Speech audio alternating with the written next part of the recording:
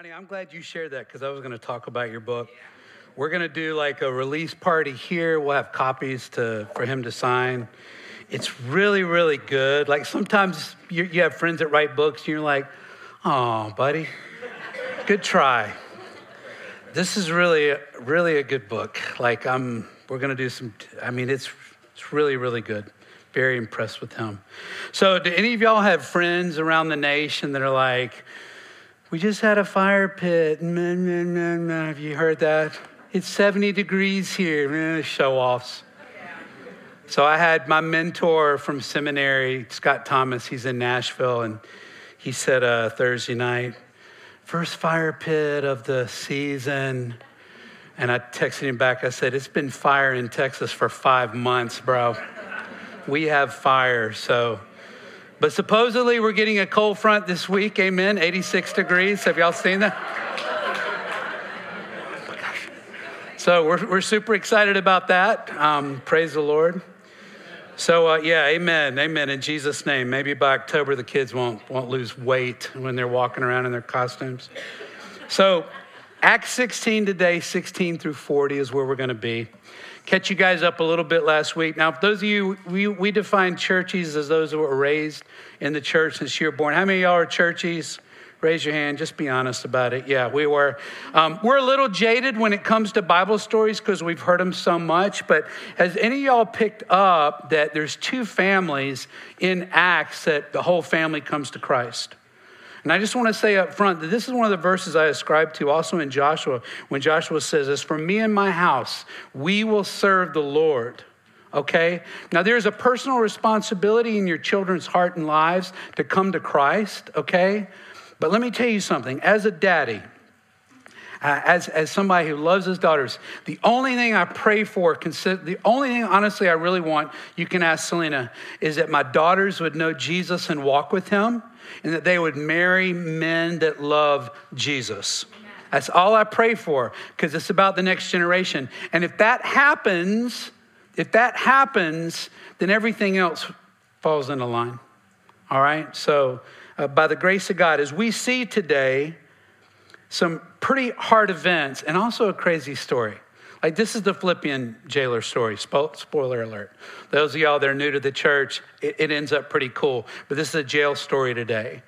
We see how God calls Paul and Silas to obey him in some hard things. And what we believe in America today, that when we obey God, all the good things will happen. And eternally, that's true. But it doesn't mean right now. We have to get out of that mindset. Honestly, we're the only country in the world that ascribes to that false narrative of the gospel. So does God want good things to happen to his people? Yeah, we're all evidence of that. But here's the big idea today. Bad things happen to good people all the time. Amen? Bad things. Like I got a call or two this week that I'm just thinking, so painful to hear about that family's child or their situation, or like bad things happen to good people all the time. Therefore, hard things will and do happen to Christians, and the world is watching. So here's what we know to be true. You will never keep anybody from being saved. You're not that powerful. You will never also save anyone. God will do that work, and he will save all his elect. He will save all his called and all his chosen. He will bring every last sheep into the fold that are his. The question is, do we want to be a part of it? Like when my daughters are having a conversation, now my youngest is almost 13, so they're not little kids before. And I will tell y'all, those of y'all that have little kids, it gets so much better. And some of y'all are like, it ain't that good right now. What are you talking about? Like, listen, it's a joy. Do the work right now. Your kids don't need you to be their best friend. They need you to be their parent. They need you to be the discipler of their souls. They need you to teach them how to say yes, sir, and yes, ma'am, and thank you, and please, all those things. If you do the hard work now, man, I tell you, there's some good things coming for you. So when my daughters are having a conversation in and of themselves and I'll walk into the room, I want to be a part of it. I want to be a part of their conversation. Why? Because I love them and I want to be around them and I want to be with them. In hard times, church, this is who we're called to be to one another. We're called to be there. We're called to ask questions. We're called to be there and to cry with one another when we cry and to find joy when we find joy. I got to meet a couple of our new babies this morning. Joyful, yes.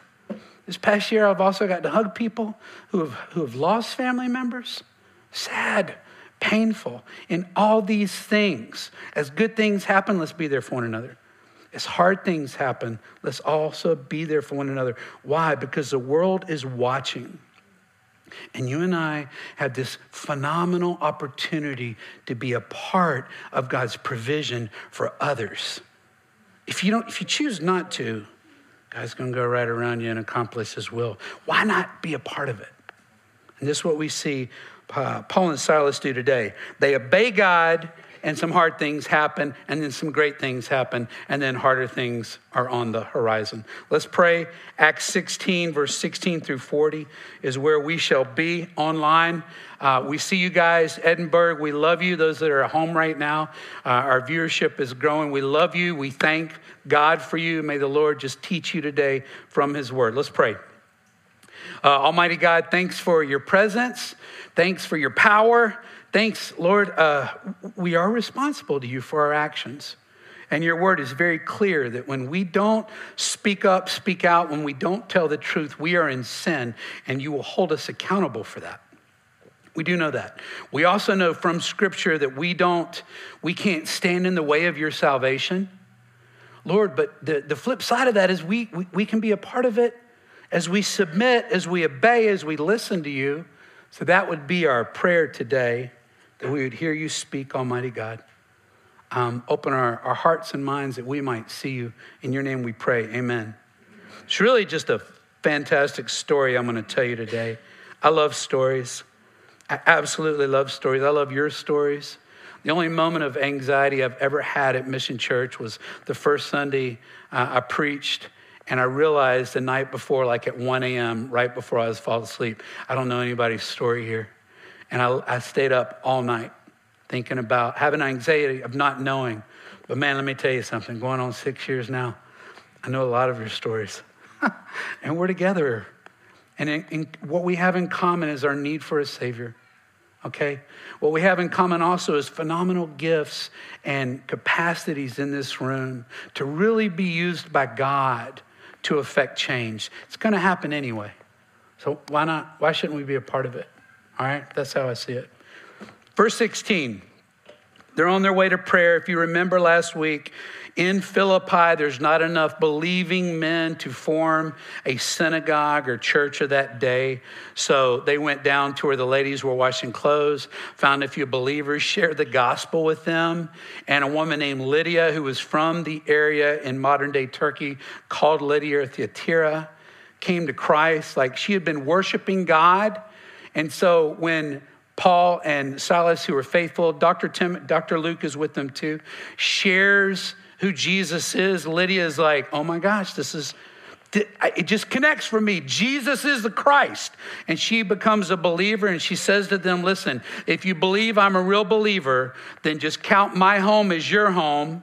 And she was a wealthy woman, and just come set up shop, and y'all just have your HQ at my house. And that's what happens, and we're going to see the number of this church plant be added to. So far, in our leadership of the church plant, who do we have? A woman whose husband probably was not a believer yet, or maybe she was a widow, we don't know. But a woman by herself, and today we're going to add to that church leadership. Once as they were on their way to prayer, a slave girl met us. This is Dr. Luke writing the story, who had a spirit by which she predicted the future. Now, no demon can tell the future. Let's be clear about that. No demonic power has. So horoscopes, that's all garbage, all right? Your future, tea leaves, reading your palm, that is all trash, all right? So none of y'all don't pay for it. You're not called to as Christians anyway. We're not called to know tomorrow. We're called to know today. We're called to trust Christ. The only one that knows the future is Almighty God. All right, demons don't know the future. What they do know is they understand, like hunters do, trajectory and pattern. So in those of you that hunt deer, and if you hunt deer this fall and you have enough of it, please bring it to me, because I love deer meat. It's delicious. But when you hunt deer, you understand, you don't know where they're going to go, but you kind of can guess where they're going to go based on circumstance and history, right? Demons know what we're going to do based on guess. They also know kind of what we're going to do maybe based on our patterns and our norms. So this is how this type of garbage would be done. She made a large profit for her owners by fortune telling. What were her owners? In modern day, would we call them? Freaking pimps is what they are. Verse 17, as she followed Paul and us, Luke, Silas, she cried out, these men who are proclaiming to you a way of salvation are the servants of the Most High God. She did this for many days. The next part of 18 is rather revealing. Paul was greatly annoyed. Anybody understand annoyance? Husbands, look directly at me. Don't look to the left or the right now. Don't do that. Paul was greatly annoyed. Turning to the Spirit, he said, I command you in the name of Jesus Christ to come out of her. And it came out right away. So who or what was Paul annoyed with? The demon.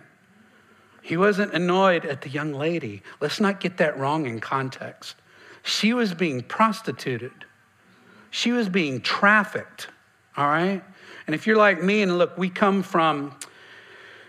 did ministry for years and years. Our family did in the Valley. Hidalgo County is number one county in the United States for sex trafficking, more than LA, more than Nassau, more than Miami-Dade. Like, it's so much. We had so much of it in our church. The saturation, it would make you sick and angry. I don't remember one time ever being upset at one of the ladies or young men that were trafficked. But man, I was ready to murder somebody for how I saw them get treated.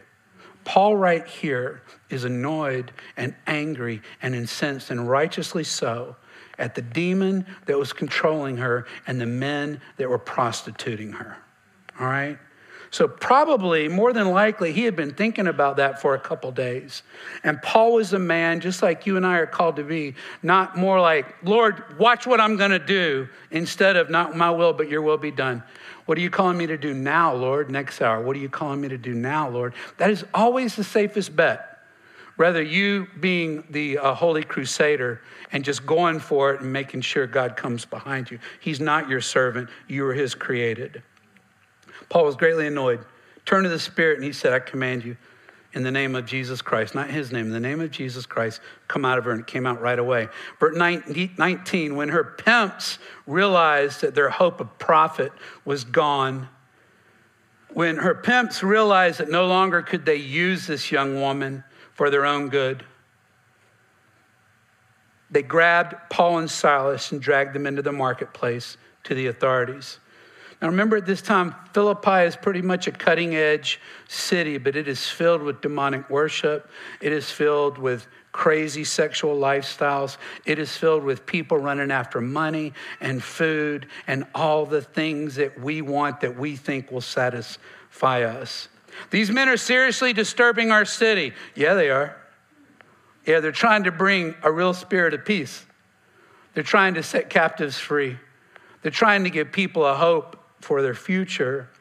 They are Jews and are promoting customs that are not legal for us as Romans to adopt or practice. That was a lie. The crowd joined in the attack against them, and the chief magistrates stripped off their clothes down to their underwear and ordered them to be beaten with rods. There were these long, almost like, you saw the British Empire use these a lot, like 4 or 5 foot sticks that would bend a little bit. So when you hit somebody, kind of wrapped around and came off them. They beat them with rods. After they had severely flogged them, they threw them in jail, ordered the jailer to guard them carefully. Receiving such an order, he put them into the inner prison and secured their feet in the stocks. If you've ever been to any of the new colony places on the East Coast, around Delaware, D.C., or Williamsburg, you can see what our country used as early stocks. And if somebody did things that were not in accordance with the law, they would put their feet, like both feet up, and it would be an awkward piece of wood that you had to put your rump on, and you would put your hands also, and they would put you in stocks, and people could come by and make fun of you. Now, these stocks may have just been manacles or chains, but literally, they're in the center of the prison, the worst place, the smelliest place, the darkest place, and they're locked down. Paul and Silas. So, demonic slave girl tells the truth. Why does she tell the truth, by the way? Why does she tell the truth? Because she can't help it. You know why? Look, demons will lie. People that don't know God will lie. You'll lie. I'll lie. We'll struggle. But at the end of the day, every knee will bow and every tongue will confess that Jesus Christ is the Lord. And this woman bound up was probably a desire in her. Like, let me tell you, I've met a lot of trafficked people. Not one of them say they enjoyed it. Not one. Not one. I've met a lot of people that have been enslaved. Not one of them said this is a good relationship. That's a lie from the pit of hell. All right? So she is crying out and telling the truth because God the Father is calling her to, because he is in complete sovereign control. And Paul is probably praying for a couple days. What do you want me to do? And the Lord's like, not yet. Remember, because we learned from last week that sometimes God says speak, and sometimes God says what? Be quiet. And a lot of us are like, no, Lord, you don't understand. I'm bringing the noise. And God's like, you're in sin. I told you to be quiet. Sometimes we speak. Sometimes we're quiet. There was one of those times. Then Paul speaks. The demon comes out. Now, the spirit in her was called the spirit of Python, which is obviously where we get the word for the snake. Constricting, something that's squeezing the life out of you slowly. The name that the servant girl calls God is El Elyon, which is the most high God, the God above all gods. This is a culture of pluralism where they had 1,000 gods. And they believed that all of them had separate little powers. Some of us come from pluralistic religions. We understand this. Americans are like, we don't. No, yeah, you do. We just have different gods in our culture. We have the God of righteousness in our culture, which means you're the one that's right and everybody needs to listen to you. We have the God of sex. Obviously, that one's self-explanatory. Porn industry drives internet speed. Did you know that? The reason why our internet is so fast today is because of the drive and desire for internet porn. All right? We have the God of children today. And how do you know when your children are your gods? When your desire is to use them to platform yourself, or your desire is to do whatever they want to do so they will like you. That's a God. God of money, God of food, we're a land of pluralistic gods here too. So El Elyon is saying, listen, you guys think there's many gods? If that's what you think, okay, fine. The God we serve is the one above every God. And that's the name she was using. False charges on Paul and Silas. So think about this. Paul and Silas do what we're called to do, which is obey, right? So God calls me and you to obey. And what we think today in America is that if we obey, then we're probably going to have a great dinner that night. Trinity is going to give us a pat on the back and everything's good. Because in America, when you obey God, you get rewarded by God. And in eternity, that's true, okay? But it doesn't mean today. Sometimes in the future, God is going to call you to obey him and you may lose everything. Sometimes God's going to call you to go to a place and do mission work and maybe you're going to be endangered. One of the friends I went to high school with was in a Turkish jail for almost 2 years, Andrew Brunson, for just being a pastor of 24 people. He had been a pastor for 20 years. He was just doing what God had called him to do, and one day he's in jail. Sometimes it costs you. Paul and Silas obeyed the Lord, and they got thrown in jail and beaten within an inch of their life and then manacled and put in the middle of a prison, how would you respond? Let's find out how they respond, because that's what matters. Verse 25. Such a crazy story. About midnight, Paul and Silas were praying and singing hymns to God, and the prisoners were listening to them. Now, I've been to prison ministry a few times. I just went several weeks ago with Travis and his crew. When I got there, surrounded by some really hardened, tough guys, it was not in me to sing a hymn. In fact, I would dare say, if me and you were arrested and we're in jail with a bunch of hardened criminals around us, and I'm like, hey, let's sing a hymn.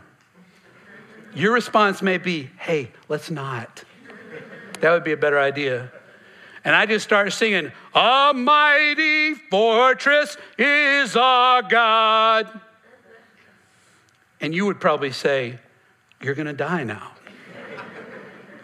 So see, Paul and Silas, they were bound by something different. They were imprisoned in their hearts by a righteous Savior. And so their response is, you know what? Now that we've been put in prison, this is a captive audience. Amen? Any of us that have taught Bible study before, to have people chained down, they're not going anywhere. You got a good crew. So they begin to pray out loud, and the prisoners are listening. And they begin to sing out loud, and the prisoners are listening. About midnight, Paul and Silas were praying and singing hymns to God, and the prisoners were listening to them. What happens next? 26, suddenly there was such a violent earthquake that the foundations of the jail were shaken, and immediately all the doors were open and everyone's chains came loose. Now let's think about that for a second. How many California people are in here? You've been in an earthquake before? When you're a little kid, you think it's fun. When you're older, you realize how cataclysmic it may be. Like it is. It's like if you've heard of floods, you understand them in your mind. When you've been a part of a flood, it's completely different. Water is a viable force. So they're singing, and an earthquake happens, and the jail is shaken to its core, its foundation. And it just so happens that all the doors don't fly open like that. All the doors of every prison cell comes open, and all the chains that are on prisoners fall off. Who is doing this? You see, the Lord's plan was already for this to happen.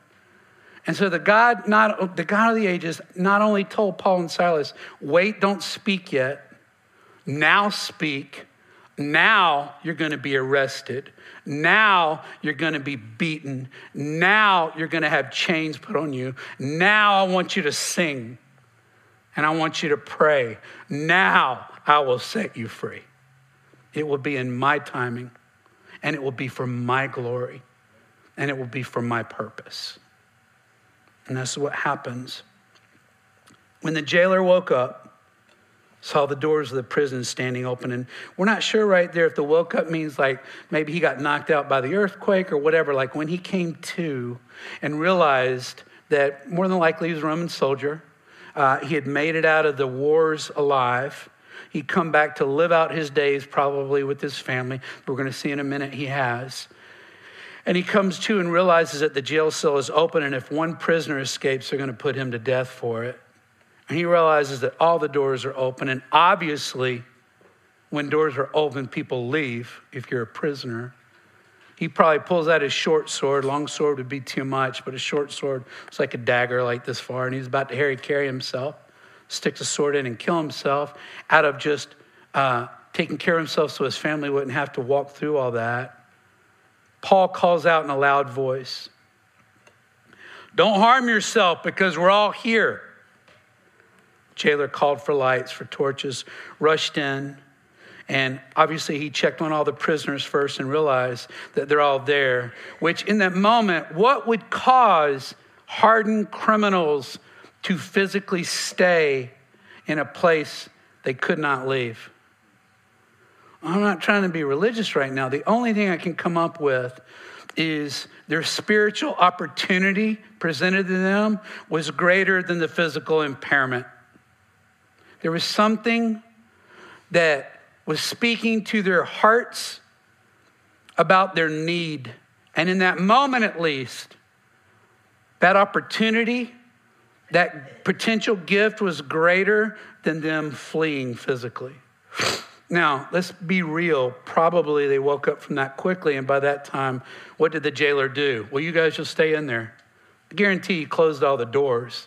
Maybe there were some moments of regret. But all the prisoners are secured. Jailer calls for light, rushed in, fell down trembling after he checked and locked everybody else down, fell down trembling before Paul and Silas. Now, Roman soldiers were bad men. They were scary men. They were brave men. They had seen everything. Talking about PTSD, these guys were full of it, okay? The Roman army was bloodthirsty. And they were perverts and they were mean. And he's that guy. He's falling down shaking in front of Paul and Silas, realizing that he should be dead. And the Lord has used these events to do what? Glorify himself. Reveal himself to this jailer.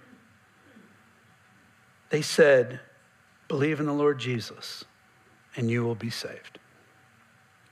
These are the words we have for people in our lives that are struggling. They don't need 5 books from you. Books are nice. I mean, I like books. They don't need a blog. They don't need a healthy, wise crafting of words that you will woo them to the gospel through your cat-like speed and reflexes. They don't need any of that. They need you to say this: hey, what you need is you need to believe in the Lord Jesus Christ and you will be saved. And you allow the Holy Spirit to be God. I think we should say that more. He says there in letter part of 31, you and your household. Now, I've had guys that have more degrees than me argue with me, say that doesn't mean that they're all saved. Doesn't mean they weren't all saved. You have to reframe some arguments sometimes. When somebody gives you an argument, you have to switch the argument and say, well, then, if I can't convince you that they were, you convince me that they weren't. There's potential here. Believe in the Lord Jesus and you will be saved, you and your household. Verse 32. And they spoke the word of the Lord to him along with everyone in his house. He took them the same hour of the night and washed their wounds, took care of them. Right away, he and all his family were baptized. This is where our Presbyterian brothers and sisters will tell you this is why we baptize babies. I am not going to get into that today, but if you have any questions, you can email me. We can talk about credo, pedo baptism, credo. We can do all that kind of stuff. It's very thin theologically, okay, is all I will say. Verse 34, he brought them into his house, set a meal before them, and rejoiced because he had come to believe in God with his entire household. Midnight freedom. Paul and Silas respond to God, who based on their obedience has put them in jail. Based on their obedience, got them beaten. Based on their obedience, got them with shackles on their arms and feet in a deep prison. They've chosen to worship God anyway because hard, bad things happen to good people all the time. The prisoners are set free, but don't leave. The jailer decides to kill himself. His life is saved. His family's life is saved. Now think about this. This all happens after midnight. Most of y'all have been asleep by 3 or 4 hours at midnight. Amen? Okay. So at midnight, this altercation happens. 12:31 is when the jailer locks everybody down and takes Paul and Silas where? To his house and gets everybody up. Y'all wake up. Y'all wait. There's something that just happened. You got to hear this story. He feeds them around 1:32. Everybody gets baptized in the house. And the jailer, I don't know, around 5, 6, 7 a.m. is like, I got to take y'all back, right? Takes him back, puts him more than likely back in stocks, because he's bound by what he's called to do. He's not able to set them free. Verse 35, when daylight came, the chief magistrates sent the police to say, release these men. Put them in jail overnight, beat them within an inch of their life. We'll let them go. How nice of us. The jailer reported these words to Paul. The magistrates have sent orders for you to be released. So come out now and go in peace. Verse 37, Paul's a different kind of dude. We need these people in the church today. But Paul said to them, they beat us in public without a trial, although we are Roman citizens, and threw us in jail. And now they're going to send us away secretly? Certainly not. On the contrary, let them come themselves and escort us out. I mean, dude, Paul is like, you just got released from jail, Paul. Just walk away. How many of us, if we're in jail and they come to tell us, hey, you're free now, I'm not leaving until I'm apologized to. I don't care if I was guilty or not guilty. You're allowed to go. Thank you. Paul and Silas stay. Why would they stay? There's only one reason here. Preach the gospel, yes. What was another reason? They were bound by something greater than physical impairment. They had already moved past the place where their life was paramount. They didn't care anymore. They didn't care about their money. Paul had been wealthy.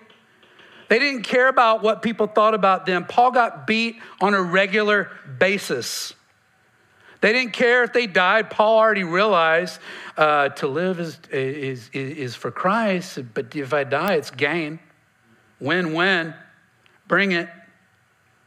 They weren't bound by those things anymore. They were anchored fully in Christ. And this is the question we have to ask today. What are the gods right now that are anchoring us in different directions?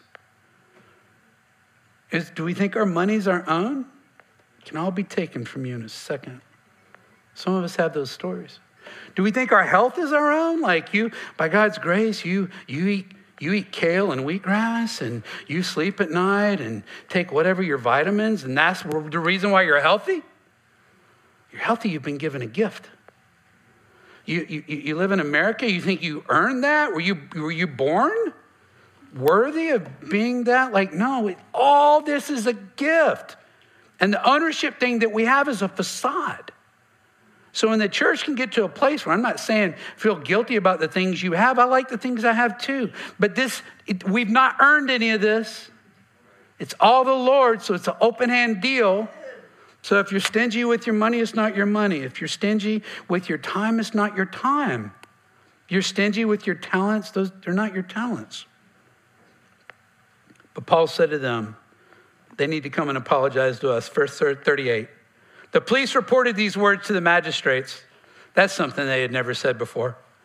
Hey, sirs, the prisoners, we've told them that you have so graciously let them free. And their response is no. You must come and apologize to them. Oh, by the way, they're Roman citizens. They could bring suit against you. They were afraid when they heard that Paul and Silas were Roman citizens, so they came to appease them, and escorting them from the prison, they urged them to leave town. Verse 40, after leaving the jail, they came to Lydia's house, where they saw and encouraged the brothers and sisters, and departed. The church is planted in Philippi, a very cutting-edge, high educational city, by a woman and a blue-collar soldier. How is that possible? Well, because the Creator does whatever he chooses to do whenever he chooses to do it. And he calls whomever he wants to call. So you, by definition, cannot say, God should call me, I'm pretty awesome. No.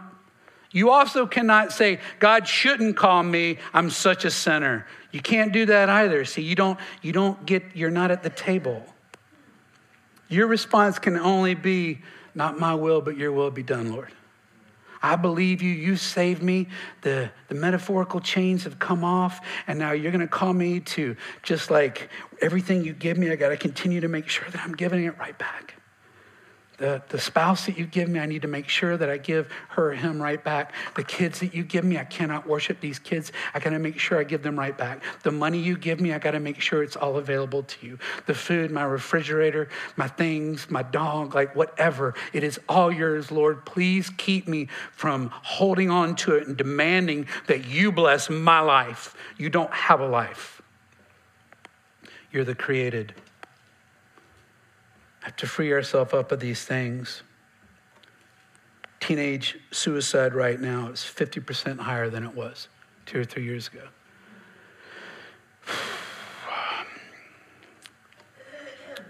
Psychotropics that doctors, by the way, are prescribing. It's up like 200 or 300% for teenagers and adults. Evidently, they're not working, you know?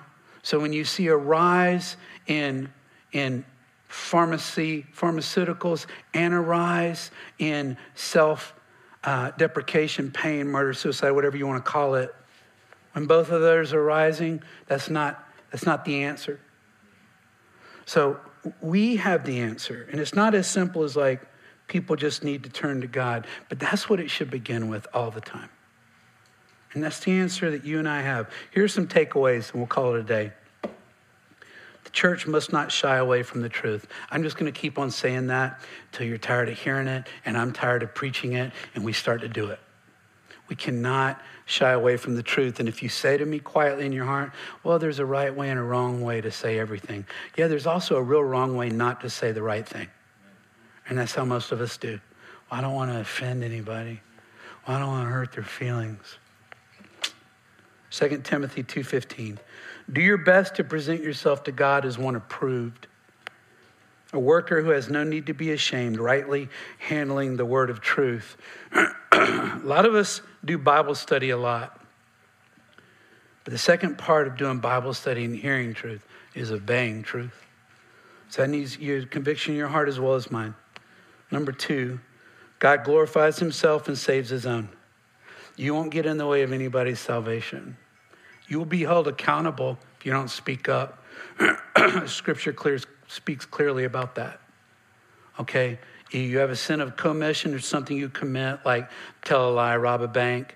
You also have a sin of omission, which makes you just as guilty. The things that you're called to do and you're supposed to do and you've been told to do and you don't do. Those make you just as guilty. Somehow we put that second category in the more easy box, like, well, the Lord knows I want to do it, but I'm just not right now. The Lord knows I'm not giving right now, but I have other things. The Lord knows I would like to spend some time with those people, but I can't. I'm anxious. I'm nervous. By this, my Father is glorified, that you bear much fruit and so prove to be my disciples. Fruit does not come easy. It's hard work. It's divesting ourselves of whatever things are that are locking us down and saying, okay, this is going to cost me, man. It's more like we as a church, we're in a safe place. What's it going to take us to get into a dangerous place? I'm not saying be stupid. I'm not saying that. But I'm saying most of us are living in a way that we're constantly safeguarding everything we have. And we're wondering why we need more Adderall. And we're wondering why we need more antidepressants, or we're wondering why we just eat more food or drink more alcohol or look at more porn or make more money or whatever your thing is, you know. Fruit comes by obeying, locking arms with other people, just even working in the youth upstairs yesterday with some of our leaders, some of you awesome people here for our students. Just connecting and painting and cleaning and wiping down stuff together. There's power in that. This is why we do community groups, not because some mega church pastor told us we're supposed to. We do it because the church, that's what we are. In the discipleship groups, we study scripture together because it's the only thing that will free us. The truth sets us free. Last one, the world is against you if you're for Christ. Hear Jesus say this in the book of John. If the world hates you, keep in mind that it hated me first. All right, that's our older brother. Our Savior, Jesus. If you belong to the world, it would love you as its own. Think about all the people that we see that are fully woke and fully vested in all the accoutrements of government and Hollywood that get passes for atrocious things. And then other people that don't, okay? If you love the world, it'll love you back straight to hell. If you belong to the world, it would love you as its own. As it is, you don't belong to the world. Like you're not of your own. We've been bought with a price. We're different. But I have chosen you out of the world. This is why the world hates you. So if you're feeling hated on because you're a Christian, yeah, Jesus promised that. It's not going to get easier in that regard. What's going to get easier is me and you saying, man, eternity is what binds us. Eternity, not temporal, not today. And I want you guys to do well in your jobs. I want you to be healthy. I want you to accomplish good things. And we set goals with our kids. My wife and I, we do that all the time. It's the best stuff of life, to go for it, to get after it. I want you to be the best you've been called to be. You can't let any of that stuff own you, though. Therein lies the danger. So may the Lord speak to you as only he can. May we hear his word. May we walk in it. Let's pray. Oh, Lord, we thank you. We love you. Every good thing we have is because of you. We ask that your will be done. We ask that you speak to us now as only you can. Bring us really spirit-filled conviction. That's what we're asking for. We don't need any more guilt, Lord. We're already feeling so guilty all the time. Guilt is what really drives us to addictions. There's a place for guilt, but there's a stronger value in conviction. And we want to receive from you, Lord. We receive the love and mercy that you've shown us, and we want to ask forgiveness for being self-righteous. We want to ask forgiveness for worshiping other gods, and we just rebuke those right now. And we ask that you would renew in us a clean heart, a new heart, that you would give us forgiveness of those that have harmed us. Like, Lord, somebody does not have to ask us to forgive them for us to forgive them. They don't need to confess their sin for us to forgive them in your name. So we ask that you would allow us to do that. Your will be done, Lord. In your name we pray, Jesus. Amen. All right, because of some time parameters and also just because of